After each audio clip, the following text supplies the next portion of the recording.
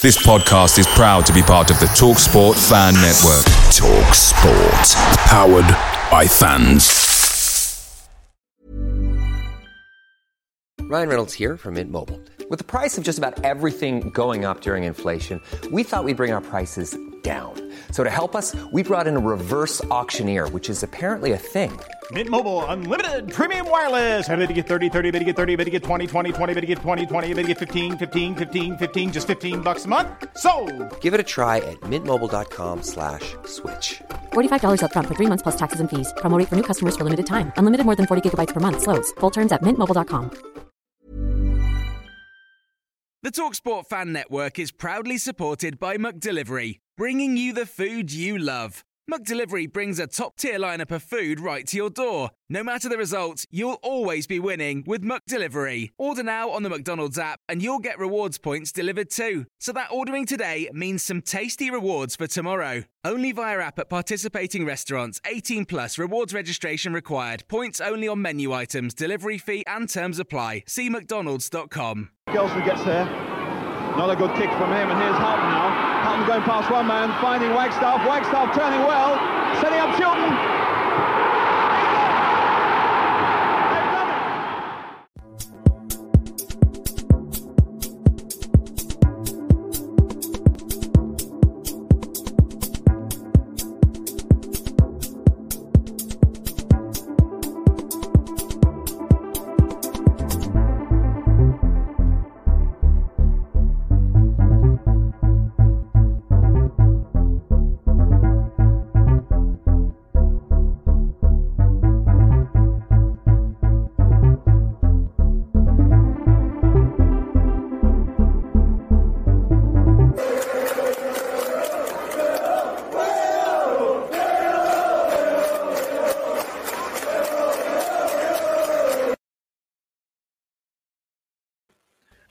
Welcome to the latest episode of the Hull and Back podcast. It is just myself, Joe Appleyard, and Ant Norgraves today. And it's really good to speak to you, buddy. I haven't been on for a few weeks. I've been on my stag do. I'm finally recovered from Prague, so it's nice to be back on. Just me and you today, buddy. How are you doing?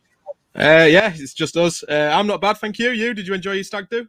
I did. I mean, I won't say any of the stories on here because I'm sure my missus won't be happy if she hears what I went on over there. But yeah, brilliant.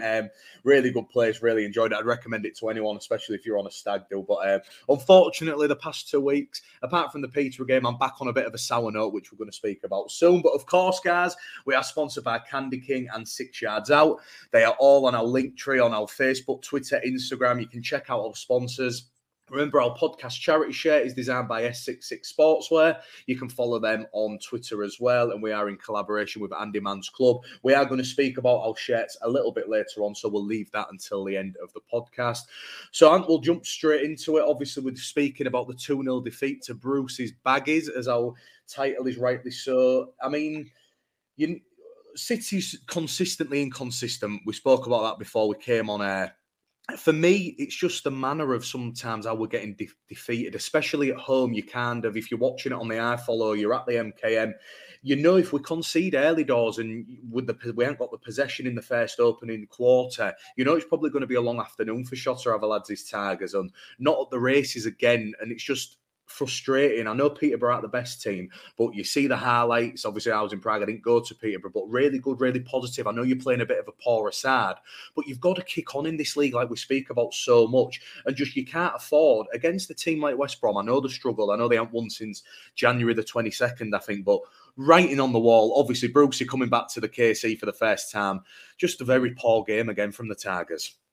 It was, and I think the most frustrating thing about it is like you say, they were in such poor form that the way we set up, more or less to kind of play for a draw in a sense, was confusing because, you know, I think if you add in, I think a lot of the frustrations come from the fact that when Shota was first hired, there was the quote that was, I'd rather lose 4-3 than draw 0-0.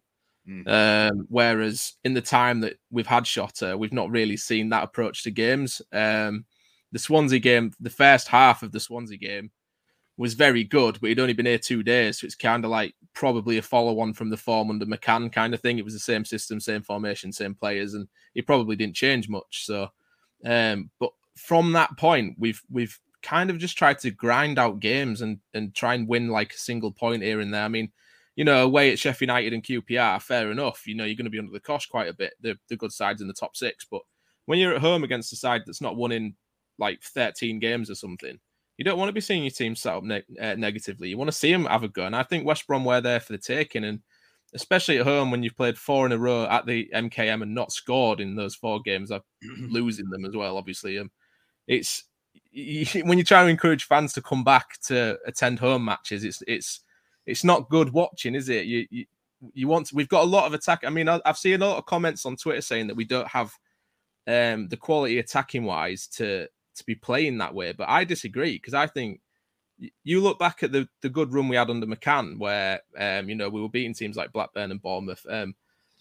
Keane Lewis Potter, Ryan Longman on their day are absolute nightmares for defenders. Tom Eaves is in a front 2.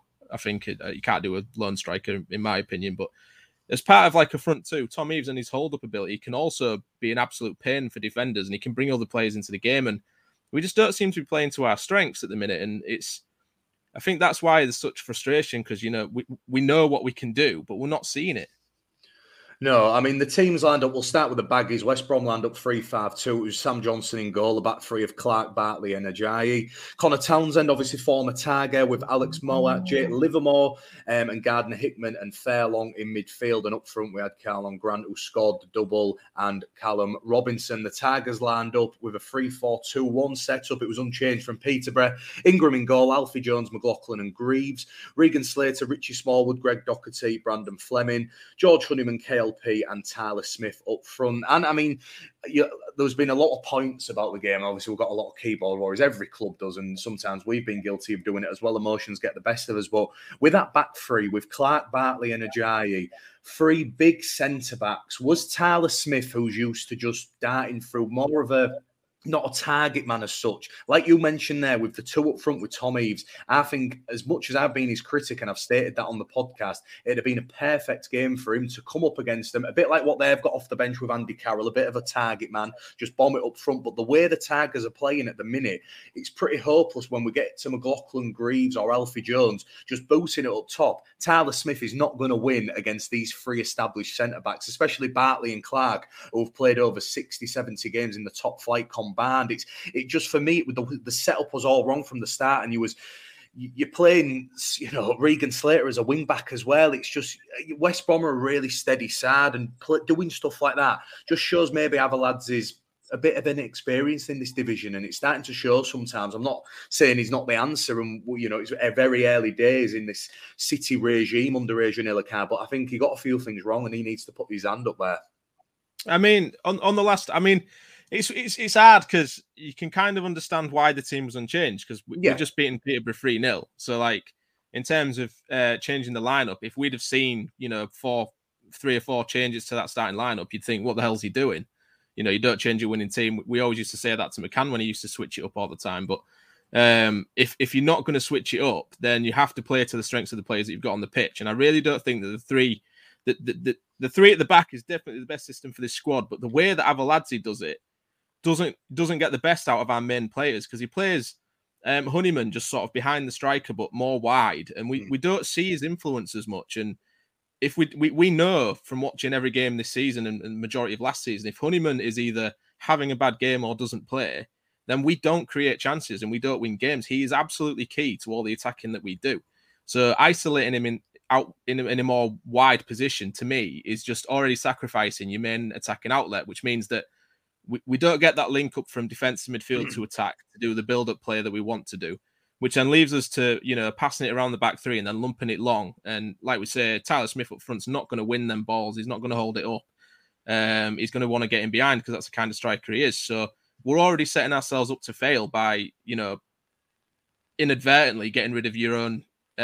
We've done West Brom a favour by putting Honeyman out the game, because you don't see the best out of him like you do in the middle. And it's tough, innit? Because like we say, we beat Peterborough 3-0 with that team. So he had every right to believe in the players that he had on the pitch in the system. But, when you compare the likes of Peterborough and then West Brom, and, Regan Slater did okay against Peterborough in the wing-back position, but against West Brom, he was, I don't think I saw him go over the halfway line, which isn't his fault. West Brom sort of kept us penned in for especially the vast majority of the first half. But it's just, we've got variation and we've got a lot of players that can play in these positions, and we just don't seem to be able to crack sort of like our strongest 11. I know injuries have had a big part to play recently. We've probably not seen our strongest 11, but it's just all the constant tinkering in it. I mean, we always have a different 11, players playing in different positions everywhere. And I think if you asked, say, you got a group of 100 City fans and asked them to write down what they would consider our strongest 11 and give them free formation and everything, every single one would probably be different. And that's the problem that I think Arveladze's got.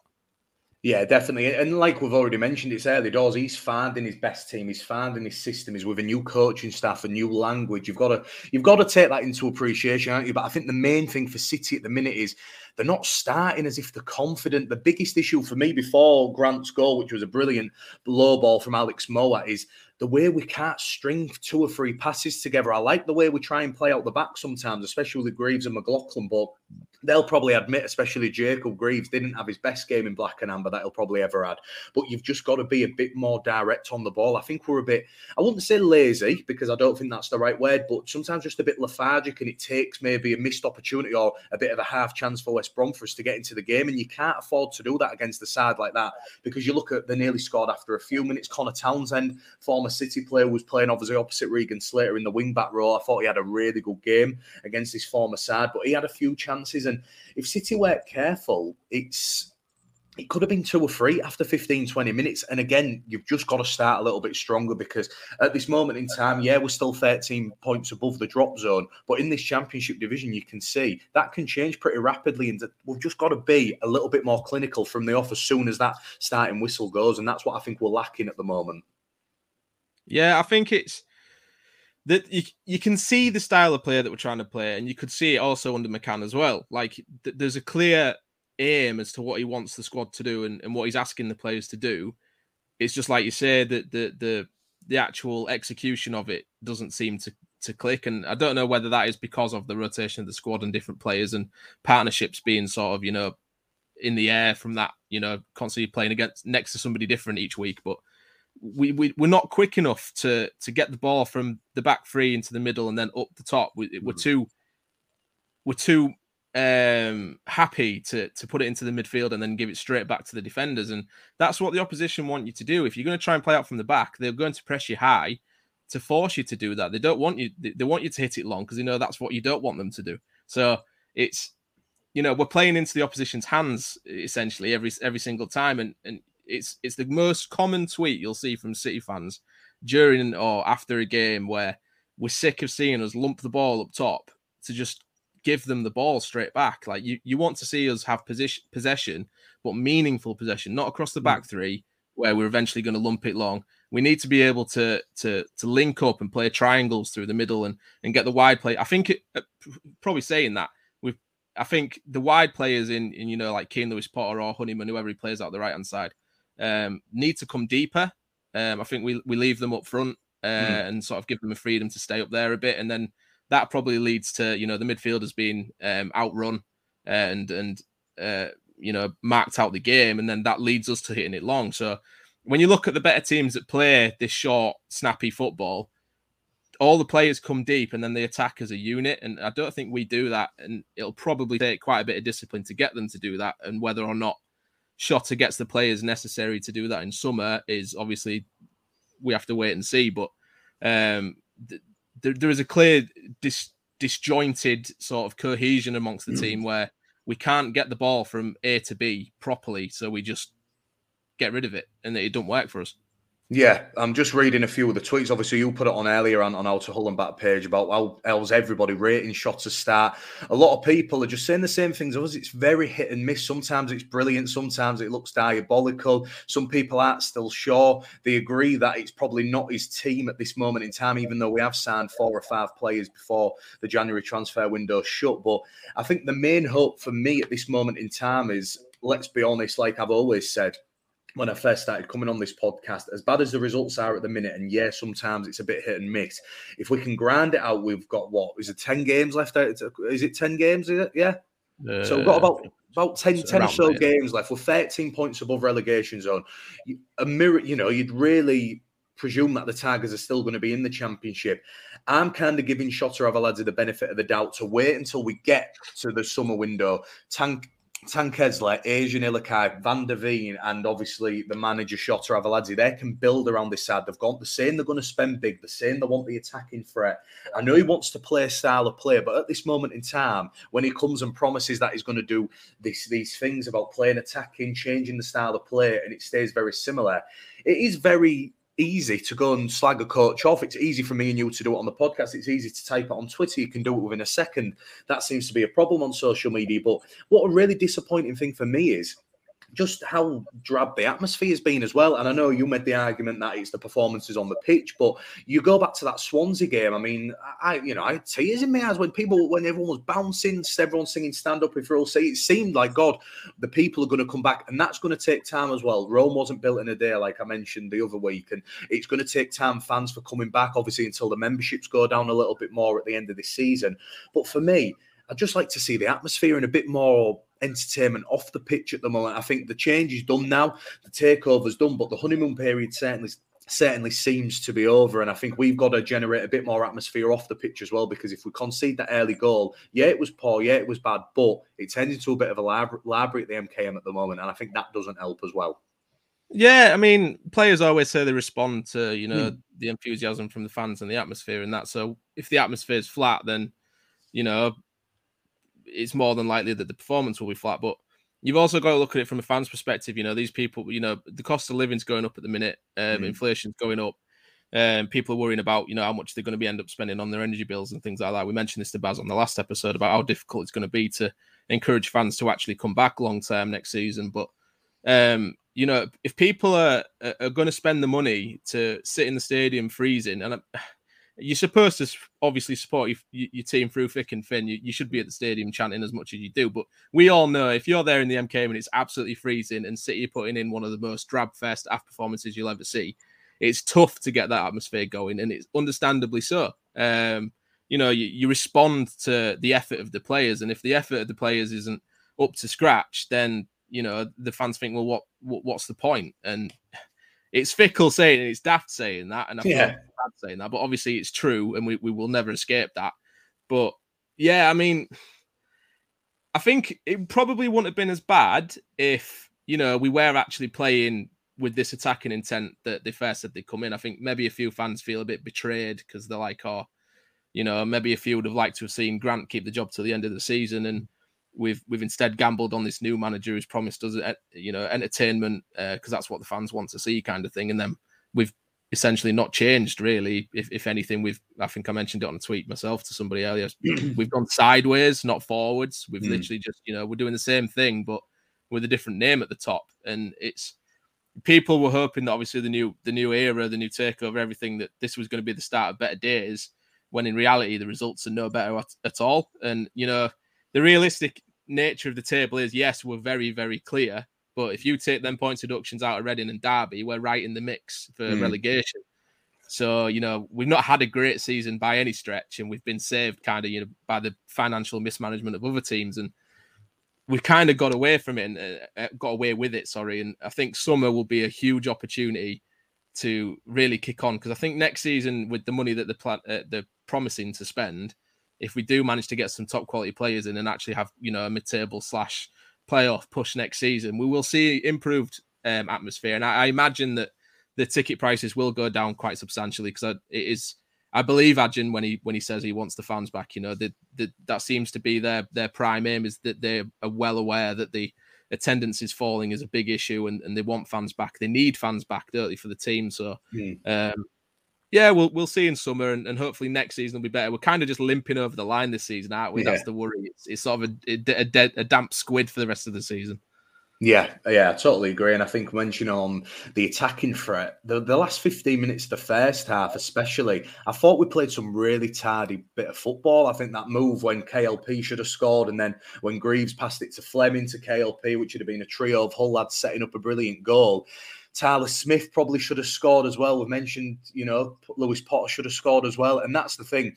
You take them chances before half-time, it can be a totally different ball game going into the second period. But City just started probably as the set-off in the first half with a very poor, probably a lazy one. Greaves guilty of a very lazy tackle. He did get beaten by his man. He tackled down Gardner Hickman, who I thought was really dangerous on the day. You know, when they've got a double-barreled name, they stand out a lot more. But I thought he was really good in the centre of the field. And probably when you concede a penalty after 48 minutes after being on top for the past 15 of the first half, that was probably the game realistically. And after that, even with the changes, Saïd coming on, Eves, Longman, the game kind of went away, didn't it, after that penalty kick? Yeah, it did. I mean, I went on holiday recently with my family and I was talking to my uncles about City at the minute because we were watching the QPR game on the telly. And the problem with City is this season, if we go 1-0 up, you quite fancy us to actually hold on to that lead and win. But if we go 1-0 down, you can't see us bringing it back. No. And I think that is probably the biggest problem that we've had. Our Achilles heel this season is finishing chances. We are so wasteful when it comes to putting the ball in the back of the net. If we're going to be a side that doesn't create as many chances per game as other teams, then you have to make sure that the chances you do get, you take advantage of. And I think there's an over-reliance on KLP because the vast majority of chances fall to him.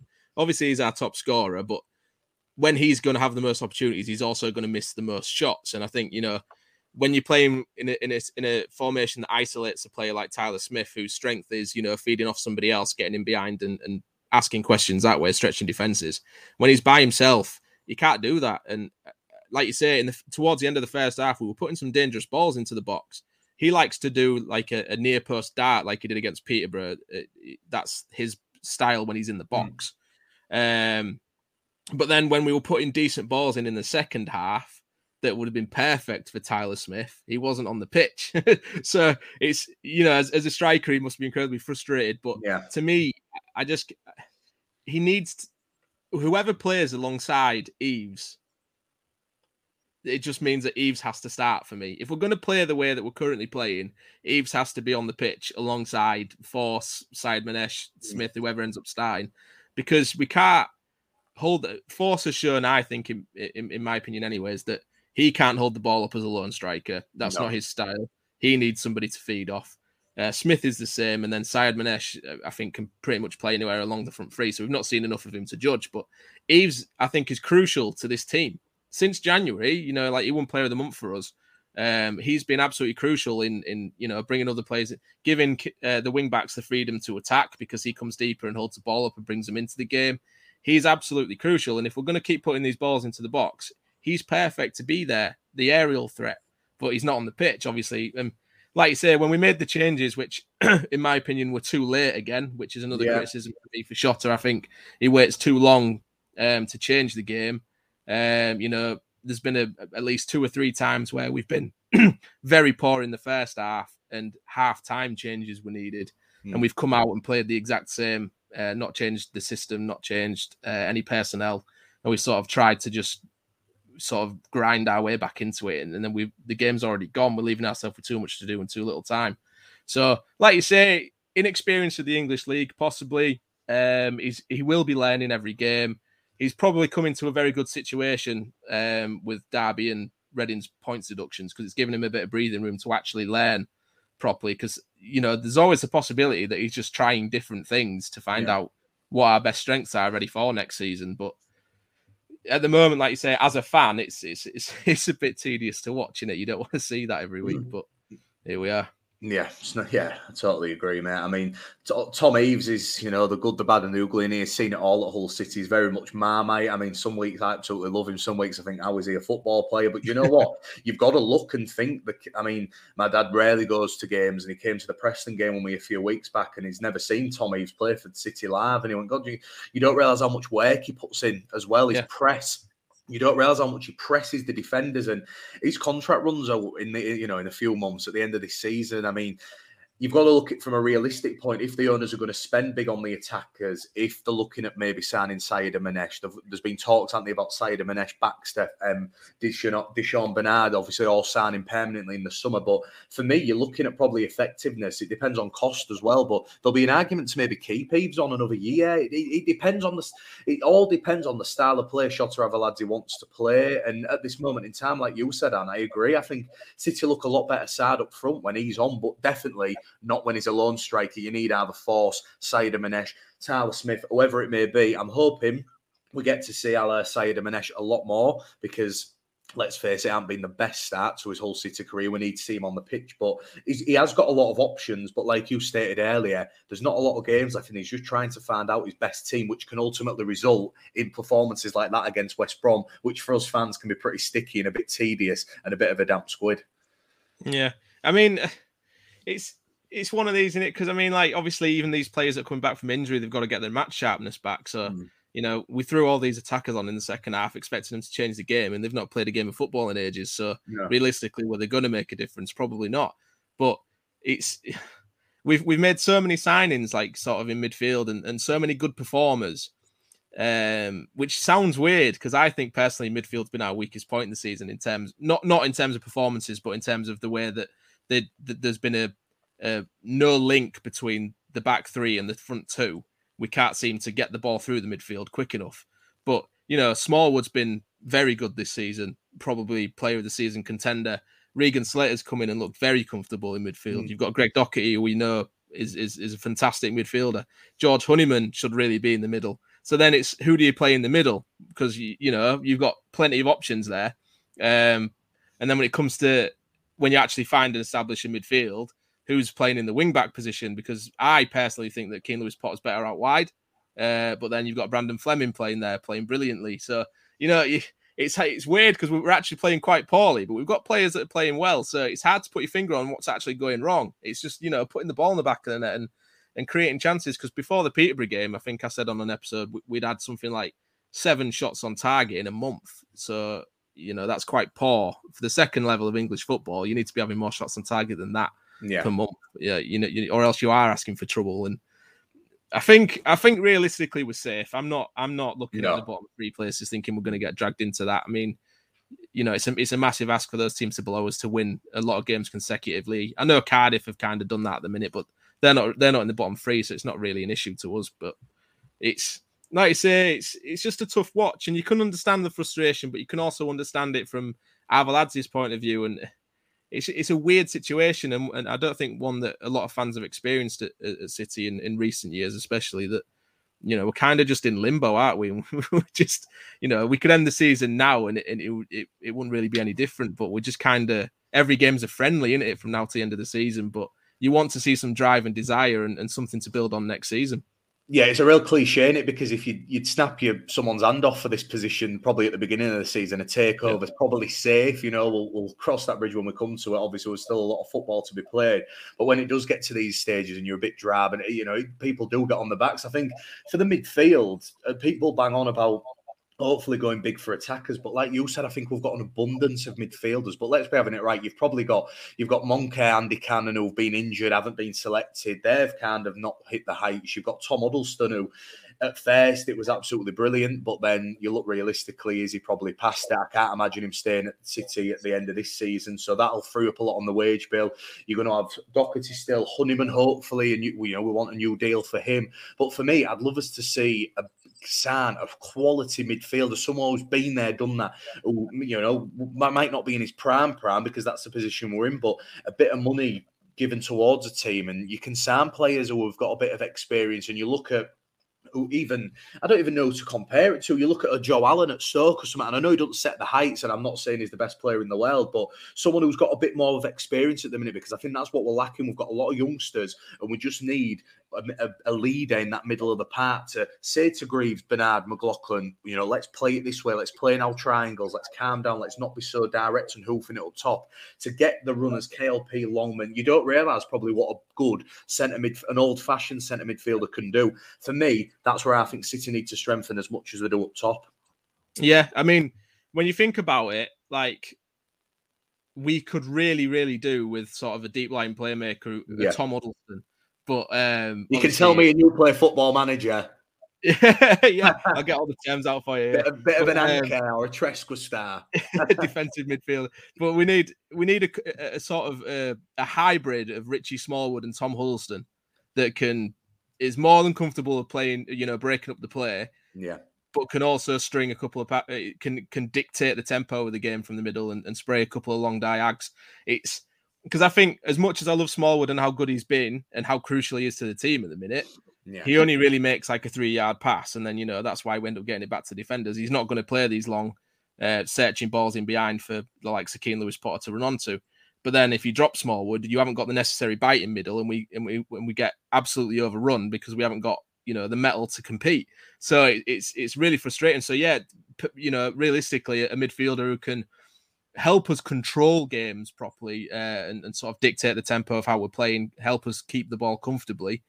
I think personally the club are going to look at trying to phase Tom Eaves out of Hull City, because I just don't think realistically he's in favour by the looks of it and I don't think he has been for a while, which is harsh because, like we say, he's been one of our best players since the turn of the year, and he probably deserves another year. But I think we'll wait and see. I think they're going to try and look at shifting him out.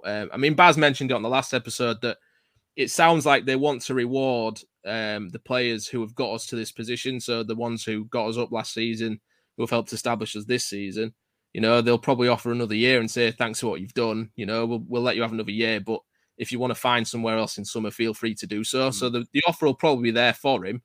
But, if a League One club comes in and says, we want to play you every week, he'll probably go there, won't he? Yeah. So, especially 28, 29 now, isn't he? He's coming up to his 30s, isn't he? So he needs security now, doesn't he? And probably get back to scoring ways, which I wouldn't begrudge him of, because I'd like to see him go somewhere and score goals again, because I've spoke to a Gillingham fan, Gills in the Blood, he's called on Twitter. He, like Tom Eaves, is heralded as an absolute legend amongst Gillingham fans. He scored so many goals for them.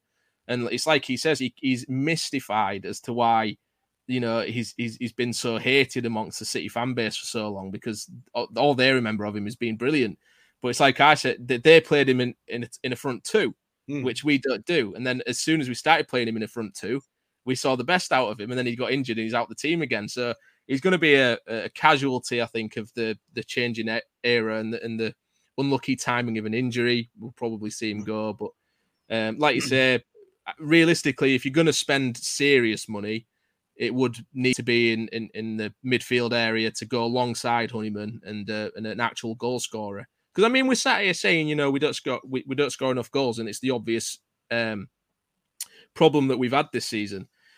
Our goal difference is actually quite good. So you say we've got a very, very young and inexperienced back three, well, back five now if you include Fleming in the wing back position as well.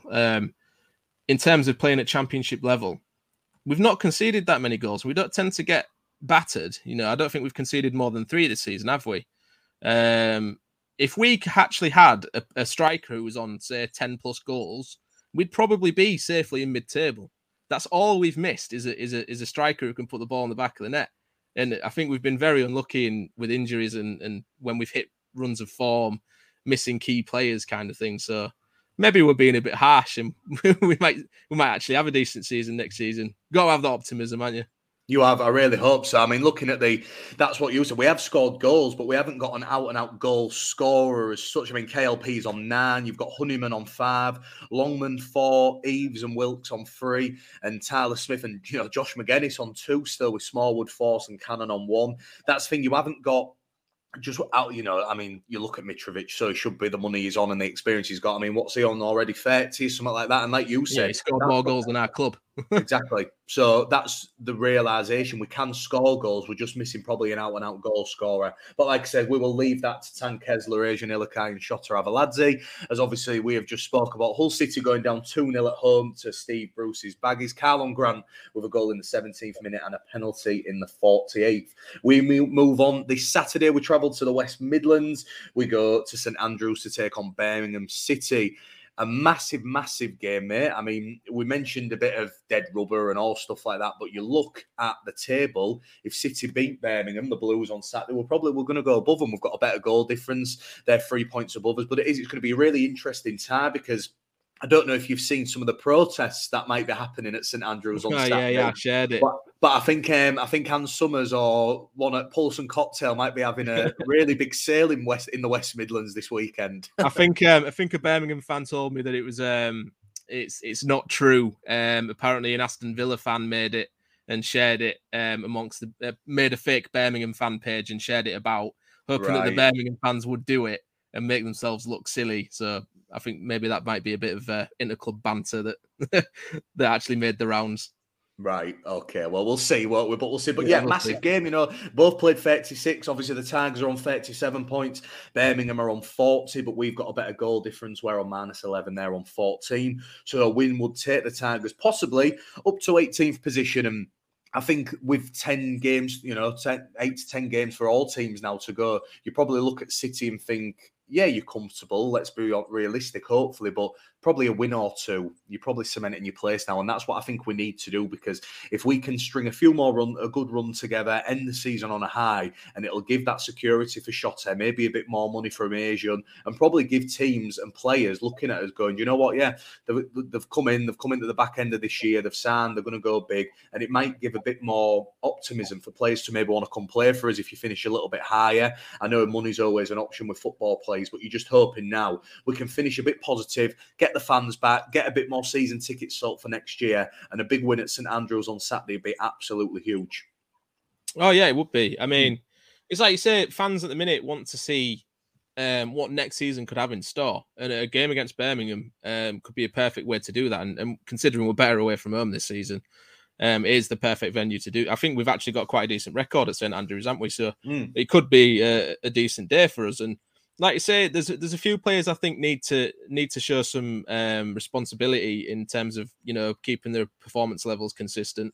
Trying to say to the owner, look, I want to be in the starting 11 next season, because I think every single player in that squad should be thinking my position might be up for grabs here. And the likes of, I mean, you look at Sean McLaughlin and Brandon Fleming, who have come in and just sort of ironed out and made that place their own. That's the kind of commitment you want to see from every single player at the minute, and we're not. We're only seeing, our star performers are having, a couple of iffy games now every now and again. But yeah, it's.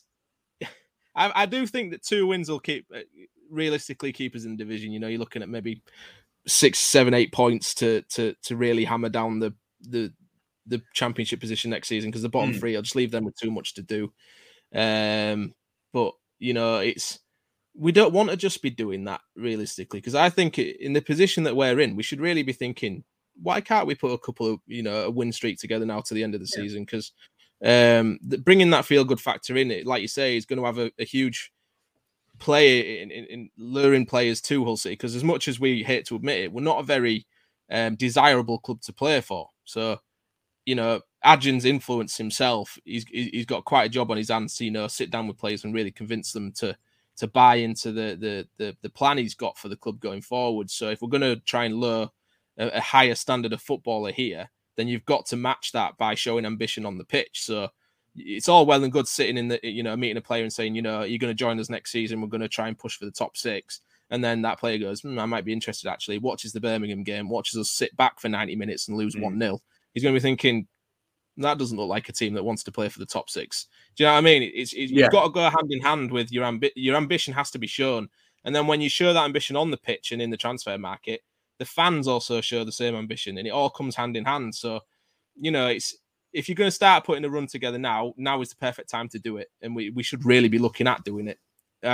Especially since there's so many fans sort of, criticising the way that we were promised attacking football and not seeing it. Maybe you should turn around and just go, do you know what? Yeah, we're realistically safe. Let's just go for it every game and see what this team's got. And that's the thing. I think if you're coming up against the Birmingham City side, they come off a really good victory away, beating Bristol City at Ashton Gate 2-1 at the weekend. For me, I think the key point's probably stopping their attacking threat. They've got Chong, who's on loan from Man U, and the Dutch kid. He bagged a goal at weekend. Lyle Taylor, who's been there and done it for so many teams in the Championship. You know, really good second-tier striker, Gary Gardner, the captain in the middle of the park. They play 5-3-2, so they'll play very similar to City. Obviously managed by Lee Bowie, who's a very old-style manager as well. They're probably going to play direct. It's probably going to be two teams who, if they go for it, it could be a really entertaining game. But if both try and hold back, and it's a bit like kick tennis, bombing it up and down like a rugby union match, it could be a very boring watch. I think for the Tigers, like we've mentioned, like we have done at Bournemouth away, go for it. You've got to go for it in these games. You've got to put attack in front, and you've got to have a few shots. Even if it doesn't go in, get a shot on target, build that confidence, because you can sneak a few early goals against this Birmingham side. I mean, you look at the games, they've drew to Stoke, they beat Reading, but they've been beaten comfortably on numerous occasions at St Andrews as well. And like you mentioned, they're a team that, like us a few months ago, not happy with the ownership, wanting a change. And we've seen that so many times at the MKM. A few early goals from the away side, and it turns pretty sour. So I'm just hoping we can come out, fire from the races early doors, and you never know what can happen. We're very chalk and cheese out with this whole City side. And like you mentioned there, for players who maybe might be interested in coming at the back end of this year for next season, if we can finish on a real positive, grind out some away victories, entertain at home, it can really change the foreseeable future and probably the 2022-2023 season, the outcomes of it, really. Yeah, because I always like us to see. I mean, even with how, because realistically, with us being so clear of the bottom three at the moment, which a couple, because you look back at our win streaks, we tend to win like 3 or 4 in a row, and then we'll lose like 4 or 5 in a row, and then that's sort of been our rhythm this season. So we tend to play in patches, which I think needs to be cut out. We need to start being able to control games, and like you say, if we're not gonna win the game, at least come out of a game looking like we've actually tried to win it. Entertain the fans, give them something to say. Do you know what? At the end of the game, we played well there. We were unlucky, rather than, God, that was an hard watch. That's the mentality that the fan base wants to get out of now, because we've had it for so long of being sick watching City. Sometimes we would just want to enjoy watching us again. So, realistically, I think he's got enough freedom to just go into every game and just say, express yourselves. You've got freedom to go and do whatever you want to do. Go at them. You've got no pressure, no fear. You've got my full backing. The fans will love it. Because, realistically, all the fans want to see is 100% every game, don't they? You don't mind losing if you can say that every single player on that pitch gave their all. If they've lost because of quality or because of a bit of bad luck, fair play. But you want to see 100% effort, and every now and again, cut out a couple of individual errors. I think, Greavesy especially has had quite a learning curve this season. I think he gave a silly penalty away against Blackpool as well, didn't he? Which gave the game away. And, players like this are still learning. We're forgetting that we've got a very young team that are going through the trials and tribulations of the Championship. So, maybe take that pressure off them and just say, look, realistically, you're probably safe. Go out there, enjoy yourself, play well, let the fans enjoy themselves. Go over and see them at the end of the game, get that togetherness back. Then if the season finishes, you're looking forward to the start of next season, which is the main thing that we need to do, is we need to be starting next season with optimism, because that's been so long since we've been able to do that. I mean, maybe realistically at the beginning of the League One season, a few of us thought we should be going straight back up, but I mean, there was me who got caught in the whirlpool of negativity. I thought we might do a back-to-back relegation. I thought, because, how bad we were in the Championship, I thought, hard to get out of that losing mentality. So to start a season with optimism, I think that is just what everybody's missing. And like you say, to go to a place like St Andrews, a team in a similar situation to us, or what we was in, similar to us in the table, you can go at them, and I think that's just what the fans want to see. From now to the end of the season, just take every game as a free hit and just go at it and show Ajahn what you can do. How would you line up? I mean, obviously, we saw the team last time. It was unchanged. Would you maybe think Bernard playing as a wing-back for Slater? Would you mix it up in the middle? Marcus Forss seems like he should be coming back, maybe on the interchange bench. Do you start Saïd and Manesh? If you were sure to have a lads who you were hoping to see at Birmingham on Saturday? It's a tough one, isn't it? I mean, I do think we need to bring a few changes, but I wouldn't be surprised if we didn't, and I wouldn't be surprised if we changed 5 or 6. That's the way we're going at the minute. Yeah, I mean, it's tough, isn't it? Because you don't know what system Shotter's wanting to use. I mean, it's looking like he prefers the 4-3-3. But if he plays the 3 at the back, he plays sort of a system that doesn't really suit the squad. We're a bit too wide with it. Is Ryan Longman fit? He is, isn't he? Because personally, I'd like to see us go back to the 3-5-2 that saw us win them with games. KLP and Longman as the wing backs. KLP, Longman on as wing backs. Force and Eves up top together. Yeah. With any combination in the midfield, really. You could have Honeyman in the number 10 with Smallwood and Doherty, or Smallwood Slater, Doherty, the combos. It all works, yeah. And then the back three is a tough one because I think Sean McLaughlin is the only player really that should be nailed on to start every game because he's sort of been faultless at the minute. But Jacob Greaves, with him being left-footed on the left side, makes sense. And then either Bernard or Alfie Jones. I wouldn't mind seeing Alfie Jones in the middle again because I think he's better there. Yeah. But then who do you drop for him? So it's one of them things. I think Shota prefers Alfie Jones from the looks of it, though. I think he's benched Bernard, hasn't he, for the last few? So he might start Jones or might, fancy a change and put Bernard in. But, these are trivial changes that don't really make a difference because they're just as good as each other.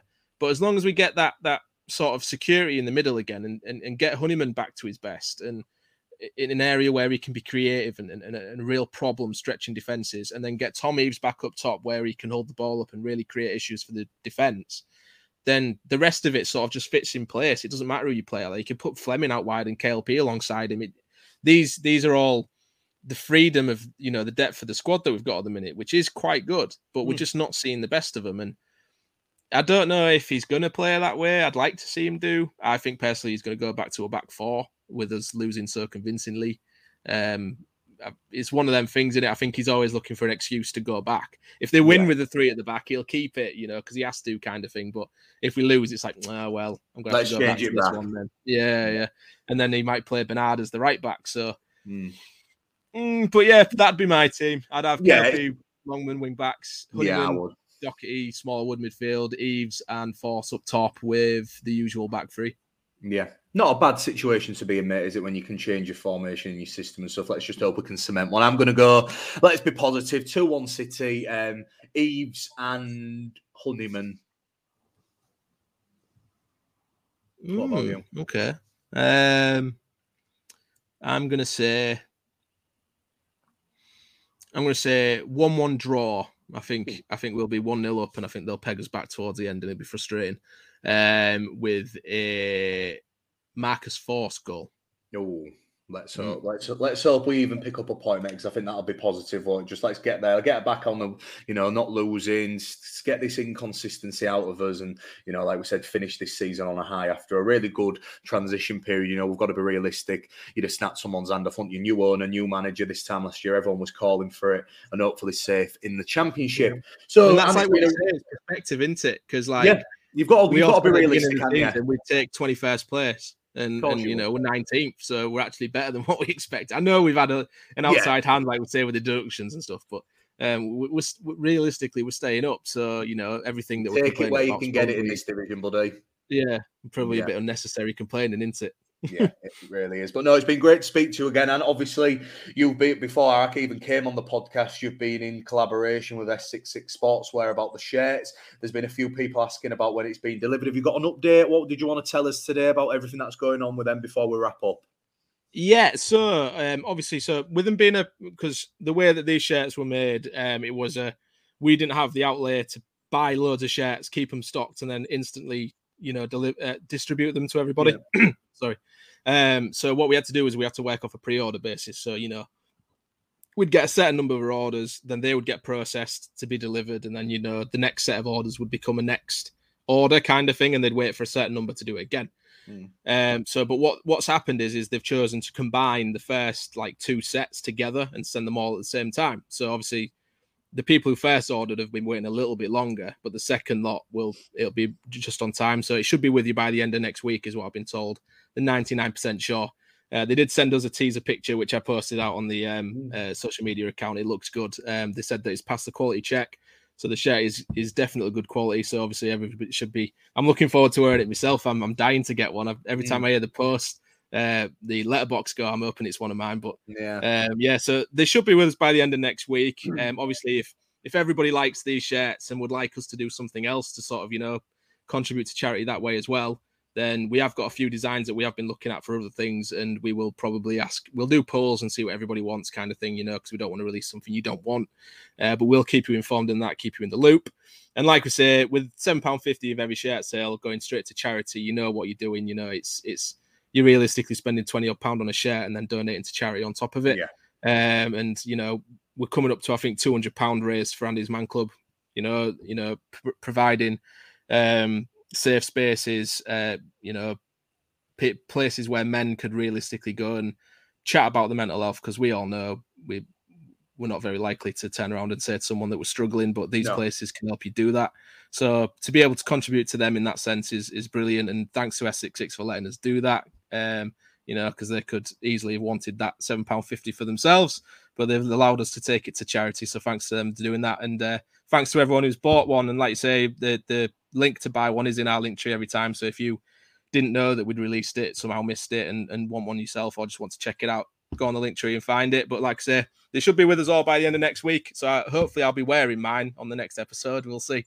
Yeah, definitely. Absolutely brilliant calls. And some of the concepts that we've seen, guys, we'll hopefully, if they become popular, we'll show you soon. But they're absolutely beautiful, especially I've got one that I've got my eye on, which Ant. But thank you so much to everyone who listens. Obviously, subscribe to our newsletter. Check out our sponsors, Candy King and 6 Yards Out. Follow us on Instagram, Twitter, Facebook. Follow me and everybody who's involved. Let's spread the word of this podcast, and hopefully we can finish 2022 in the same manner as Hull City on the pitch. We will see you at Saturday at St Andrews. I've been Joe with Ant. Thanks for listening, guys. This has been the To Hull and Back podcast. Up the Tigers. See you soon, Ant.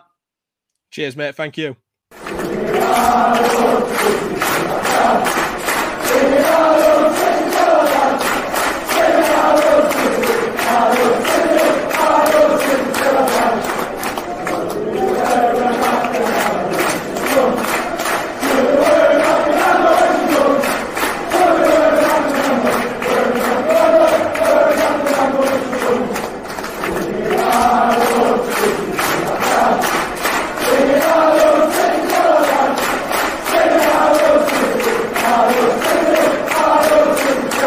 Away days are great, but there's nothing quite like playing at home. The same goes for McDonald's. Maximise your home ground advantage with McDelivery. Order now on the McDonald's app. At participating restaurants, 18 plus, serving times, delivery fee and terms apply. See mcdonalds.com.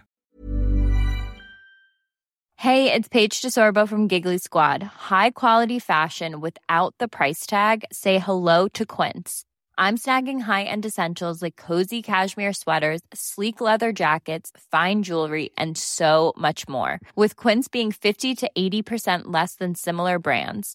And they partner with factories that prioritize safe, ethical, and responsible manufacturing. I love that. Luxury quality within reach. Go to quince.com/style to get free shipping and 365-day returns on your next order. Quince.com/style. This podcast is proud to be part of the TalkSport Fan Network. TalkSport. Powered by fans.